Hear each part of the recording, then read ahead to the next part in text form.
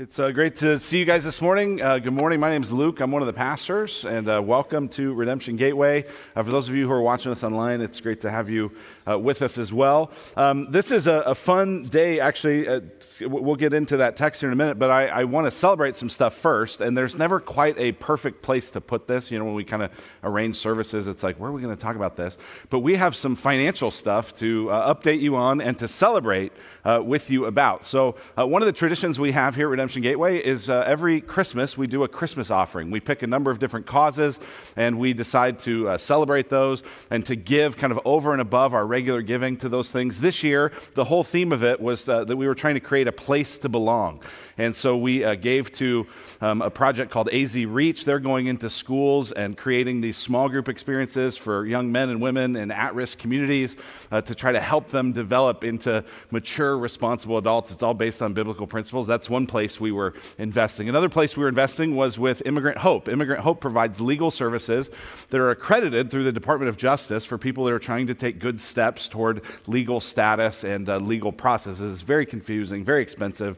Immigrant Hope provides it at a really low cost and effective kind of way. The other thing that we gave to was Punto Zero, and that's a part of a ministry in Juarez, Mexico, and we were able to raise some money for them. What they do is they provide kind of a place for people with severe mental illness and other sorts of challenges. And actually my wife and some other ladies from the church got to be down there this past week, and Molly came back and just said, they are literally saving lives. And the gift that we're giving is going to really go a long way to save lives. And so they're in kind of partnership with our other partners there called Missions Ministries. But those were the three causes that we gave to. And, we told you about it every week, but we didn't try to guilt you into anything or beat you over the head with it. We just said, hey, you can give to this. And your response was amazing. And so I'm here to report today that for last year's Christmas offering, you gave over $204,000. Wow. Just so you know, that's $70,000 more than has ever been given to a Christmas offering. So that is absolutely amazing. We're so thankful. And one of the things that we realize is when you give a gift, you'd like to kind of watch somebody open it. And so over the last week, we've had a chance. I mean, how fun is it to like hand somebody some really massive check, right? Like it's really not like a, massive check, but like a big amount. It's super fun. And we didn't want to be the only ones that got in on it. So we just kind of grabbed our phones. The video quality is not super high, but we wanted to give you just a chance to see these partners, kind of see who they are and watch them open the gift that you gave. So take a look. Hey, Redemption Gateway. I'm here with the Immigrant Hope staff. They provide high-quality legal and immigration services for folks at a very low cost. And as a part of our Christmas offering this year, you all gave to support this incredible ministry that actually offices out of the same building as Redemption West Mesa, which Chris Samaro and Josue lead. Josue's over here.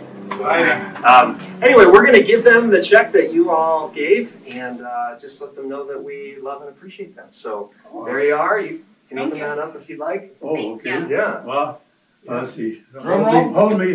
Yeah. Oh, wow.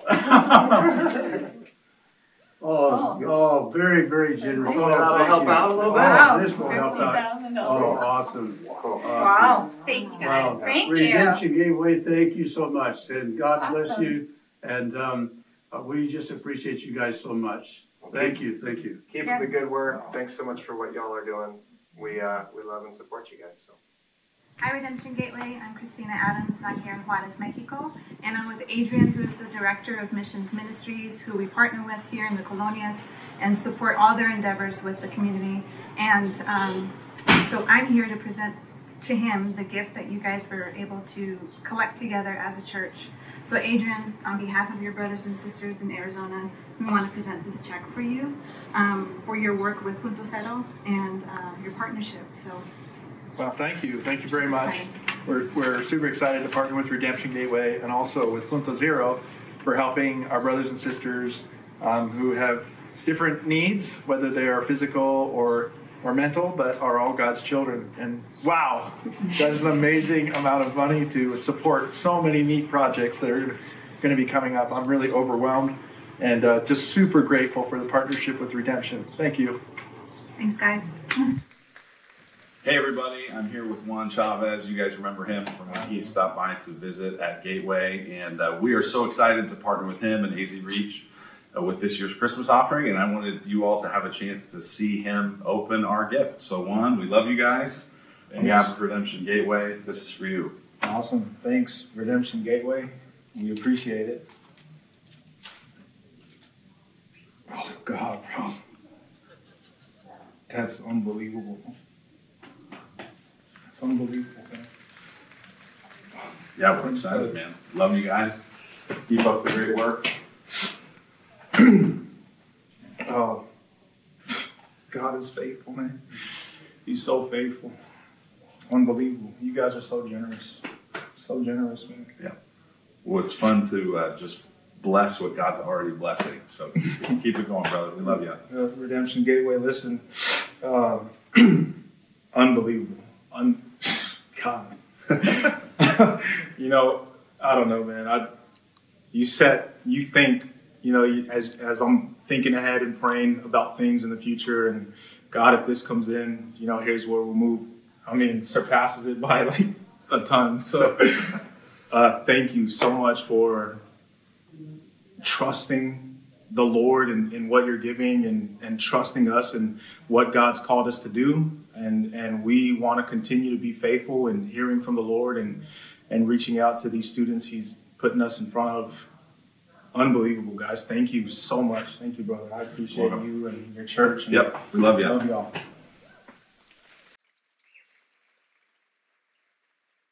I mean, golly, how fun is that? And I just am so thankful that we are a generous church. And that's not one of our official core values. It's just part of the DNA of who God has made us as a local congregation. I'm so thankful. We serve a very generous God. Amen. God gave His very best.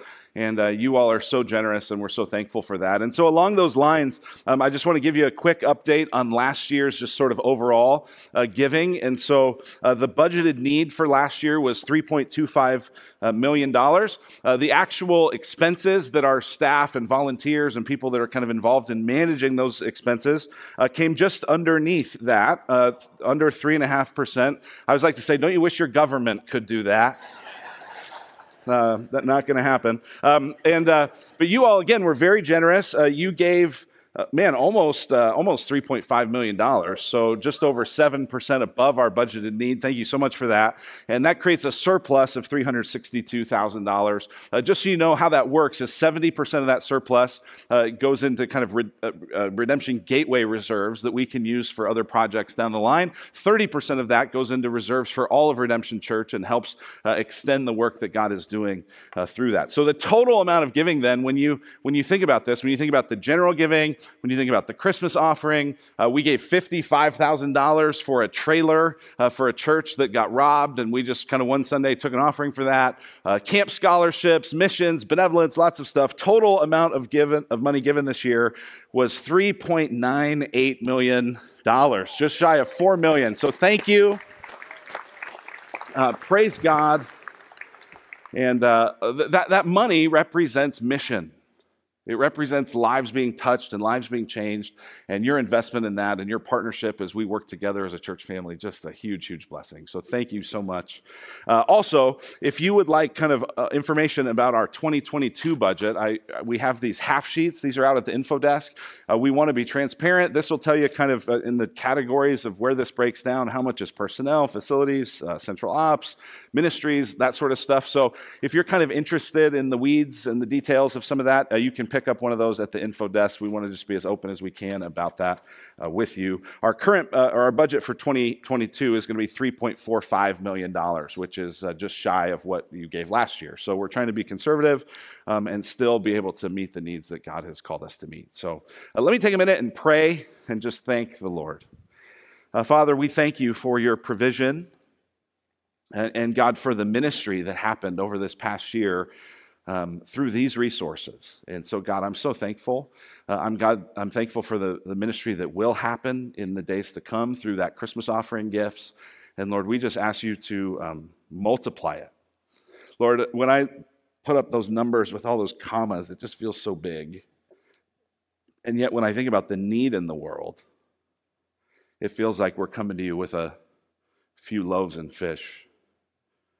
And so, God, I pray that you would even multiply it, that you would multiply the impact, that you'd multiply the life change, that you'd multiply the people who are fed and nourished, literally, but also fed and nourished through your word. And so, God, we pray that you would do that in Jesus' name. Amen. Amen. All right. Well, back to the Gospel of John. That's where we are today. If you didn't get your Bible out, make sure you open it to John chapter 18. We're going to spend some time in there this morning. And I'm calling this message, When Your Best Isn't Enough. When your best isn't enough. Have you ever had a time when your best just wasn't enough? I played baseball through a lot of my life and through college.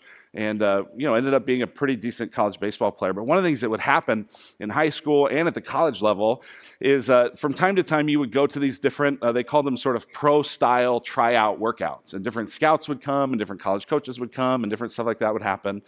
And in baseball, there's what's known as 5 tools. Occasionally you'll hear about a really incredible player like a Mike Trout or somebody like that, Fernando Tatis Jr., who's a 5-tool player. The 5 tools are running speed, throwing arm, defense, hitting, and hitting with power.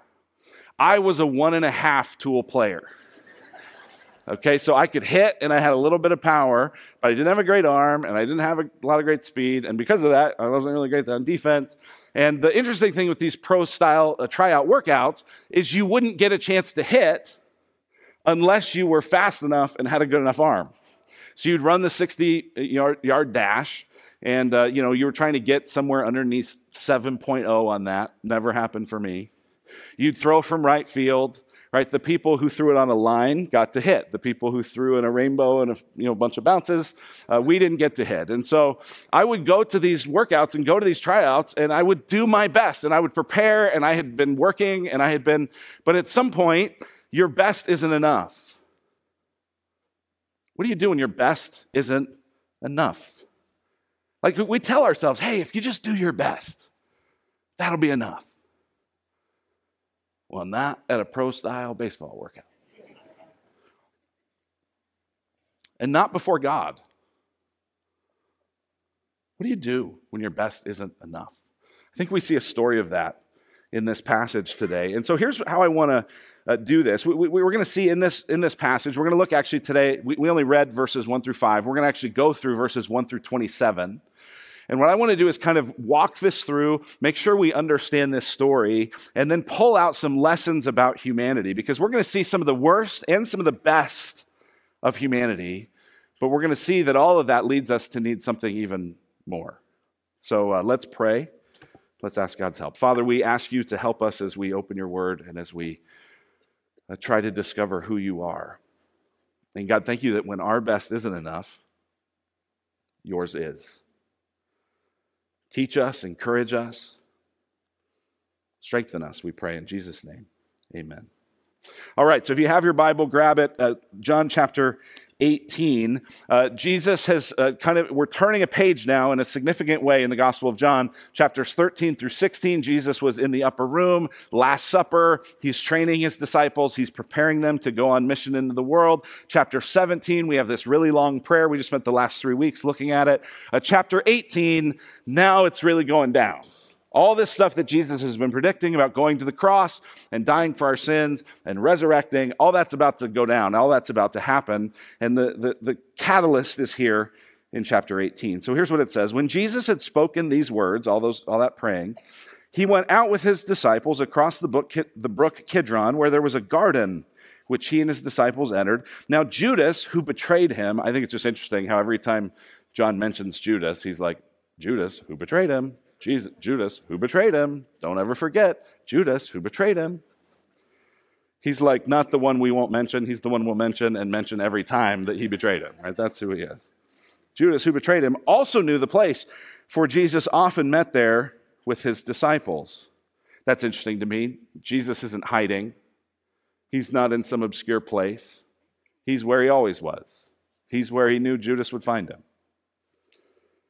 Judas finds him. Verse 3, so Judas, having procured a band of soldiers That's referring to Roman soldiers. So we don't know how many this is, but there would have been lots of soldiers around because they're preparing for the Passover feast. Lots of different people are in the city of Jerusalem. These Roman soldiers are there to try to keep the peace. And somehow Judas, who's betraying Jesus for 30 pieces of silver, other gospels tell us, has secured this band of soldiers, these Roman soldiers, and some officers from the chief priests and the Pharisees. This would have been like the temple police.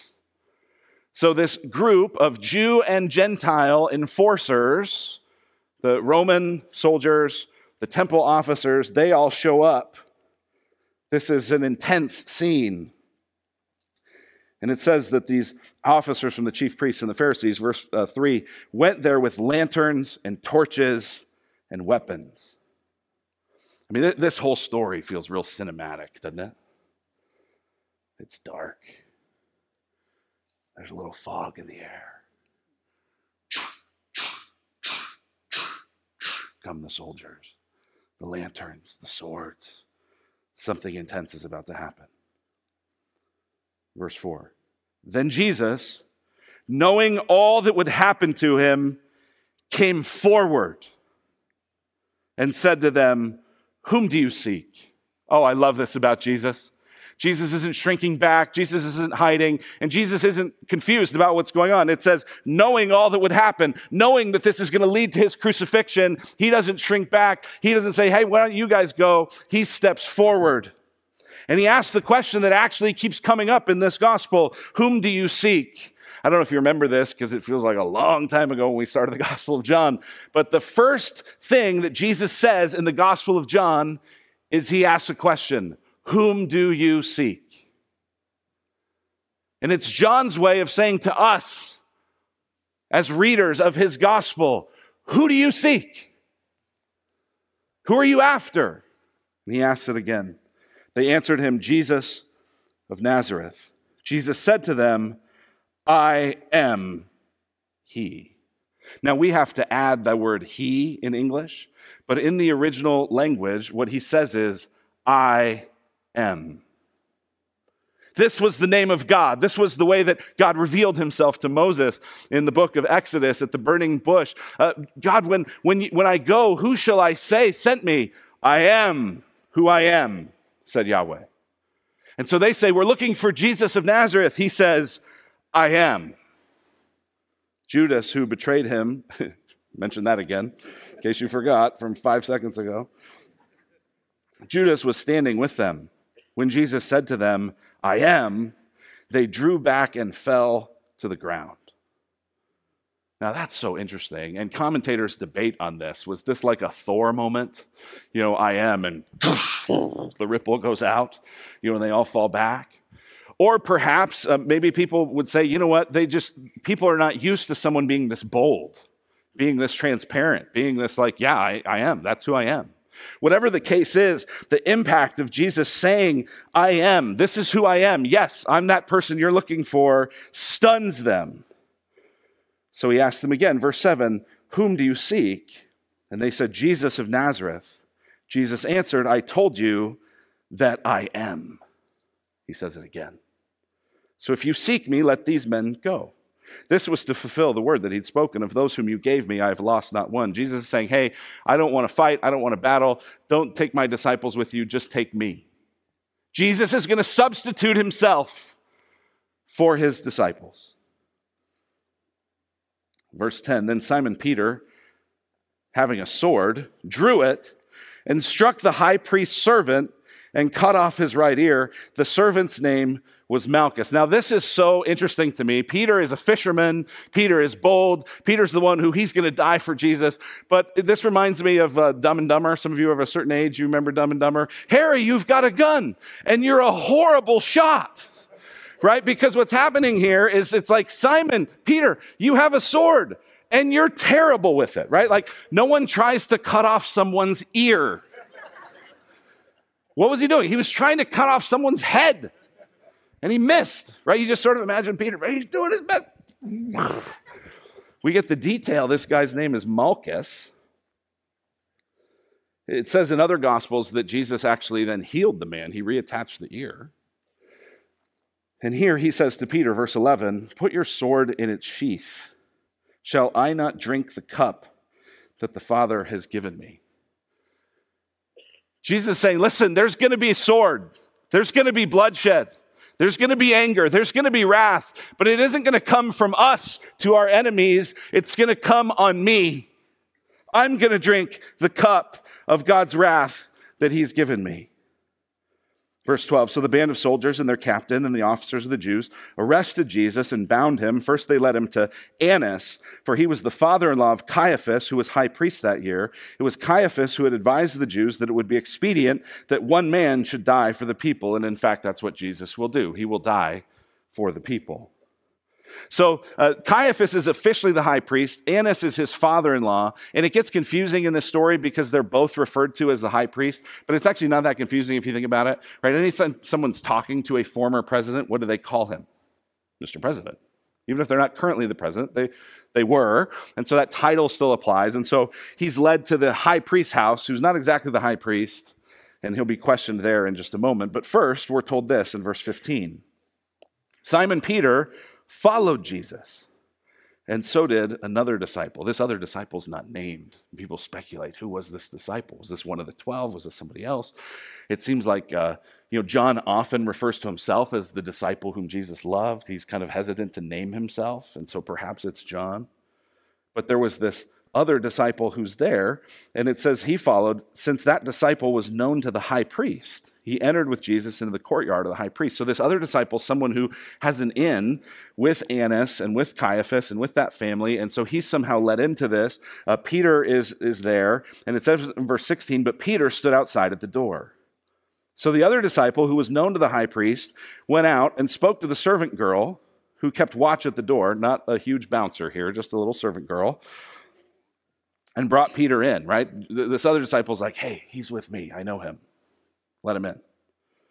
The servant girl at the door said to Peter, you also are not one of this man's disciples, are you? He said, I am not. Now the servants and officers had made a charcoal fire. I want you to remember that in a few weeks. Later on in the Gospel of John, this is going to matter, that there was a charcoal fire. Because it was cold and they were standing and warming themselves. Peter also was with them standing and warming himself. And so then the next few verses are the high priest questioning Jesus. He's asking Jesus, hey, what's the deal? What's going on? Jesus saying, listen, I've been totally transparent. I've taught everything in public. If you had a problem with what I said, you should have done something about it then. Jesus is struck by one of the soldiers. And then in verse 24, he is sent bound to Caiaphas, the high priest. So he goes from kind of past high priest to the next high priest. But while this is going on, it says in verse 25, now Simon Peter was standing and warming himself. So they said to him, you also are not one of his disciples, are you? He denied it and said, I am not. It's interesting. Twice Jesus says, I am. And twice Peter says, I am not. One of the servants of the high priest, this is such an interesting detail, a relative of the man whose ear Peter had cut off, asked him, did I not see you in the garden with him? Because I feel like I would remember the face of the guy who cut off my relative's ear. Peter again denied it, verse 27, and at once a rooster crowed. Fulfilling what Jesus had said, that before the rooster crows, you'll deny me 3 times. This is getting intense. Jesus is headed to the cross. And there's so much in these 27 verses. There's so many different ways we could reflect on this. But what I think we see in this passage are 3 pictures of humanity. 3 pictures of humanity I think they're worth reflecting on. The first picture is humanity at our worst. Humanity at our worst. We're reintroduced to Judas, but get this, the last time we saw Judas, what did we see? It was in John chapter 13, verse 30, and it said, so after receiving the morsel of bread, he immediately went out, and it was night. Why does John say that it was night? Because Judas is going into the darkness. And Judas represents Humanity at its worst. Light and darkness are this massive theme in the Gospel of John. Perhaps you were here when we talked about John 3:19. Jesus is talking about, this is right after he says, hey, I'm come to give my life so that whoever believes wouldn't perish but have everlasting life. And here's what he says in John 3:19. He says, and this is the judgment. The light has come into the world, and people loved the darkness rather than the light, because their deeds were evil. So the last time we saw Judas, he was headed into the darkness. Humanity, you and I, the light of the world comes, and we love the darkness rather than the light because our works are evil. And so now Judas returns to the scene. And who does he have with him? The agents of darkness, who must carry lanterns and torches and swords. This is humanity at its worst. God comes and we seek to destroy him. And by this, right, these are the Roman soldiers and the Jewish soldiers. All humanity is condemned in this story. There's not one people group that are privileged because of their ethnicity or their background. All have sinned and fallen short of the glory of God, according to the scriptures. And what's amazing, this is humanity at our worst, is they are able to see the power of Jesus. They see his boldness. They see his courage. They see that he knows everything that's going to happen. And he steps forward and says, I am. They come face to face with the I am, and they get so close. When they draw back and they fall to the ground, they're so close. Because isn't that what humanity was made to do? To fall down and to worship the I am. To worship the Lord of heaven and earth. That's what we're made for. They're so close. But they stand up and they arrest him. We're like this, aren't we? When confronted with an irrefutable truth, we go, nope, la, la, la, la, la. I remember when Molly and I first moved out here, we were involved in college ministry. And there was this one particular guy in our ministry who was kind of a Peter in the group. He was kind of a, speak first, never ask questions, sort of a foot-shaped mouth, so to speak. And he would just always insist that he was right about stuff. And I remember one time we were sitting in this room, and I don't even remember what was happening, but we were sitting there, and there at the church I was at, there was a high school across the street. And we were sitting in the room, and we were having, this is so stupid, we were having a conversation about what direction the high school was from where we were in the room, right? There were no windows, we couldn't see it. But it was like, how's your sense of direction? And he was like, the high school is right there. And everyone's like, no, it's right there. And he's like, no, I swear, it's right there. It's right there. It's right there. And this is how stupid college students and apparently their mentors are. We let this debate go on for like a long time.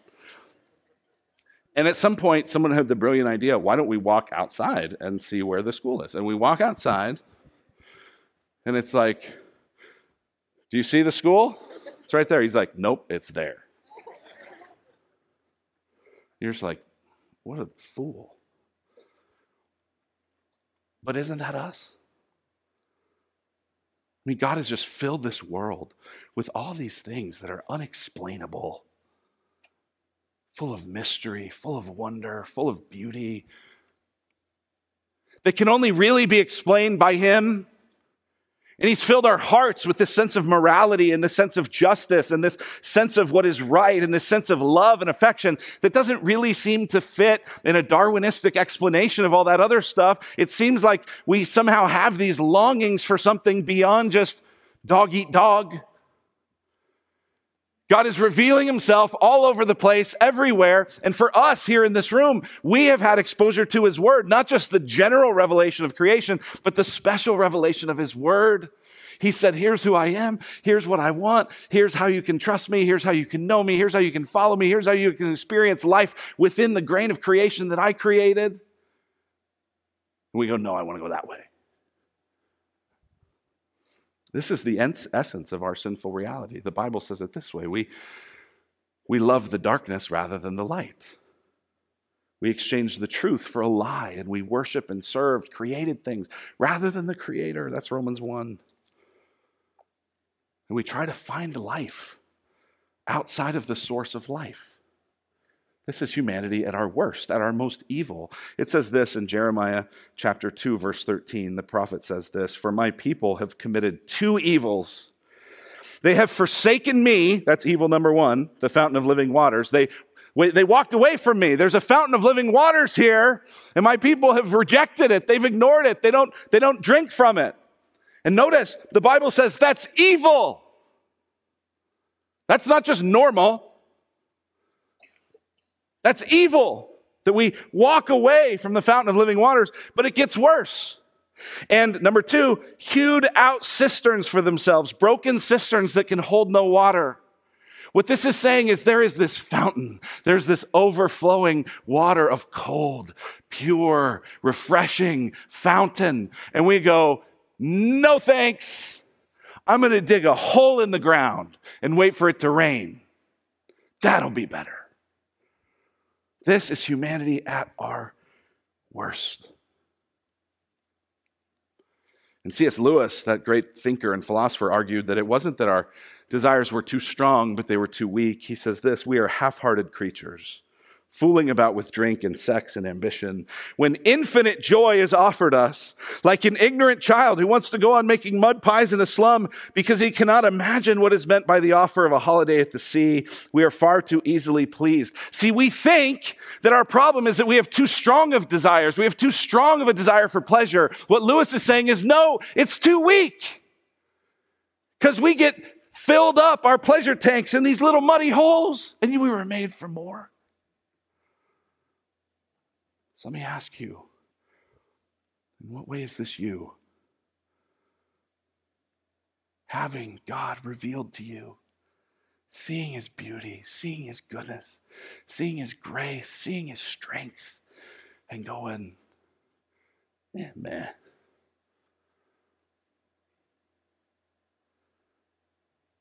I know it feels normal to us, but it's humanity at our worst. And some of us will have the response, okay, well then I need to start doing better. I need to do better. I just need to try harder. I need to be a better picture of humanity. All right, well, let's look at that then. Let's look at number 2, humanity at our best. Before we focus on the failure of Peter, I think it's right. We looked at the last time we saw Judas. Let's look at the last time we saw Peter. Here's the last time we saw Peter, John 13:37. Peter said to him, "Lord, why can I not follow you now? I will lay down my life for you." Now we know from this story that he's going to fail at that, but this is what he's after. God, I'm committed. God, I'm all in. I want to go where you're going. Yes, you're going to suffer and die. I want to go with you. I'll lay down my life for you. And there must have been something in Peter that Jesus saw, don't you think? One of the best things you can do with your kids, with the people around you that you love, one of the best ways to encourage them is to have what you could call I see in you conversations. Can I tell you what I see in you? I see courage, and I see strength, and I see a willingness to step up. And when a lot of people shrink back, you step forward. And I see a gentle and quiet spirit. And I see that you don't always have to have your voice heard, but when you speak, it's really wise. And I speak that, you know what, you do speak first and you do speak quickly, but you speak with strength. And I see these things, right? And to have these kinds of I see in you conversations, man, what a great way to bring people along. And surely Jesus must have seen something in Peter, right? Because think about Peter, he's one of the inner 3, right? There's the 70 who go out and do ministry. There's the 12, and then there's the 3. And Peter, who we want to go, oh, he's just a knucklehead. Well, he was at least one of the 3. He's one of the 3, right? What did the 3 get to see? They got to see Jesus raise a little girl from the dead. They got to see the transfiguration of Jesus on the mountain. They got to listen in on the garden prayer. It's a privileged status. Peter, he's the one who steps up, right? When they go, hey, Jesus goes, hey, who does everybody say that I am? Peter says, you're the Christ, the Son of the living God. Ding, ding, ding, he's right. Right? Jesus is walking on the water. Everyone's like, this is a ghost. This is crazy. Who is it? Who's the only one who was like, that looks pretty cool. And stepped out in the water. Who was it? It was Peter. Like to go, oh, but he looked at the wind and the waves. He looked away from Jesus and he fell apart. Yeah. But there were 11 guys quaking in their boots in the boat. And he stepped forward. We're hard on Peter. But I think Peter here is actually a really strong picture of this is humanity at our best. We like to critique this, but maybe we should appreciate it for a moment. I love the quote by Teddy Roosevelt. He says, "It is not the critic who counts, not the man who points out how the strong man stumbles or where the doer of deeds could have done them better. The credit belongs to the man who is actually in the arena, whose face is marred by dust and sweat and blood, who strives valiantly, who errs and comes short, again and again because there's no effort without error and shortcoming, but who actually does strive to do the deeds, who knows great enthusiasms, the great devotions, who spends himself in a worthy cause, who is at the best, knows in the end the triumph of high achievement, and who at the worst, if he fails, at least fails while daring greatly, so that his place shall never be with those cold and timid souls who know neither victory nor defeat." Yeah, Teddy, tell him. Right? And so I look at Peter and I go, he's in the arena. And so before we critique him, let's appreciate, like, man, he's stepping forward. But here's the thing. All that Teddy stuff goes out the window if you're disobeying Jesus. And so at his best, man, he's strong and he's courageous and he's stepping forward. But what is he doing? He's doing it in his own strength. He's not really listening. He's not really surrendered. He's not really submitted. And isn't that what we are at our best? I'm going to do great stuff. I'm going to succeed. I'm going to win. Nothing's going to hold me down. I'm going to keep going. Growth mindset, grit, ... Great. But if all you have is your strength, then all you have is your strength. Here's what the interaction had looked like in John 13. Simon Peter said to Jesus, "Lord, where are you going?" Jesus answered him, "Where I'm going, you cannot follow me now, but you will follow me afterward." In other words, you're not going to die now, but you'll follow me to death later. Peter said, "Lord, why can I not follow you now? I'll lay down my life for you." Jesus answered, "Will you lay down your life for me? Truly, truly, I say to you, the rooster will not crow till you've denied me 3 times. And yet Peter plows ahead in his own wisdom and his own strength. And his passion, his heat has gotten him only so far. And now he's standing there cold and shivering in front of the fire. Think about our society's best. Like we've never had more education. We've never had better technology. We've never had more resources. How's it going? I feel like, man, we have really arrived. Like people are like, man, once you get can harness the power of technology and growth and progress, like this is going to be incredible. And the 20th century was the bloodiest century ever. Because humanity's best is just humanity's best. Well, what about you? Have you reached the end of your best yet? Have you run that 60-yard dash? Over and over and over, and it's still not under 7:0. Have you reached the limit of your best? See, this is why I think God maybe wisely and actually even kindly allows suffering in our lives, and allows pain, and allows trials. Lewis also, one of the things he said was that God whispers in our pleasures, but he shouts in our pain. And these pains, these trials, these sufferings are not there because God's trying to punish us. He's trying to go, hey, that dirty, muddy water doesn't taste real good. And even if you do your best to purify it, you still need me, the fountain. Let me ask you, some of you, there's a rooster crowing in your life right now. Can you hear it? You've tried your best. You've been committed as you can be. And it's not enough. and the rooster's crowing,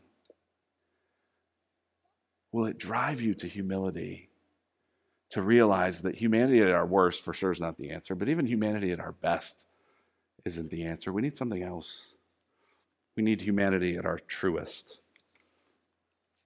At our truest. See, your best is not good enough. And that's actually good news. Because in this scene, we see humanity at our truest.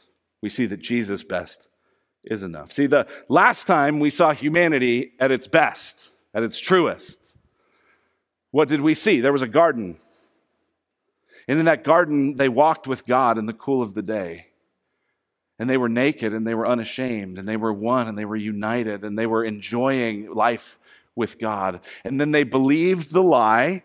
They loved the darkness more than the light. They exchanged the truth about God for a lie, and they worshiped and served the creature rather than the creator. And darkness flooded in. And when that happened, humanity, now fallen and shattered by sin, someone comes looking. Who comes looking? God comes and says, "Where are you?" And humanity is hiding. And now, in this story, we're in a garden again, and it's reversed. Humanity's coming in the darkness, carrying the torches, and they're looking for God, the I Am. Only instead of looking to worship and love and adore and serve him, they are looking to kill him. And the I Am boldly steps forward, does not hide, does not shrink back. He's had moments of trouble. He's had moments of anxiety. He's had moments of, I don't know if I can do this. Father, if it's possible, let this cup pass from me. But those moments have passed. Those moments are over. He will not fight back, but he will not cower before his false accusers. He will drink the cup. And God will drink the cup of God's wrath, so that humanity can re-enter the garden and have life at its truest again. Tom Wright says this: the true high priest will be sent to his death by the false one, so that through his death, God will rescue his people. The true Adam will be sent to his death by the false ones, so that the garden may be restored, and instead of bloodshed, there may be healing and forgiveness. Listen, your best is not enough. And I just want to with all my heart say, that's good news. Because if you trust Jesus, he's enough. And if you trust Jesus, then you're in Christ, then you're with Christ. This is what we talked about a few weeks ago. You have union with Christ. And so you're not enough, but in Christ, you're enough. He's come not to show us just the best of humanity, but to show us the truest kind. So we look to him. Let's pray. Father, thank you so much for this picture of Jesus, for this vision of Jesus. And God, some of us, we're at our worst. We sort of know what's going on, and we know the mud pies in the slums that we're making, and we know that we're trying to find water in places that it's not coming. And Lord, I pray that if that's us, that we would just turn from that and look to Jesus. God, others of us, we kind of feel pretty good about ourselves because we're at our best. Feeling pretty disciplined, feeling pretty successful, feeling pretty motivated. But God, would you help us to see that either right now there's a rooster crowing or there's going to be, if we just do it in our own strength. Help us to look to you. Help us to find you. Help us to experience the life that can only come through Christ. We pray in his name. Amen.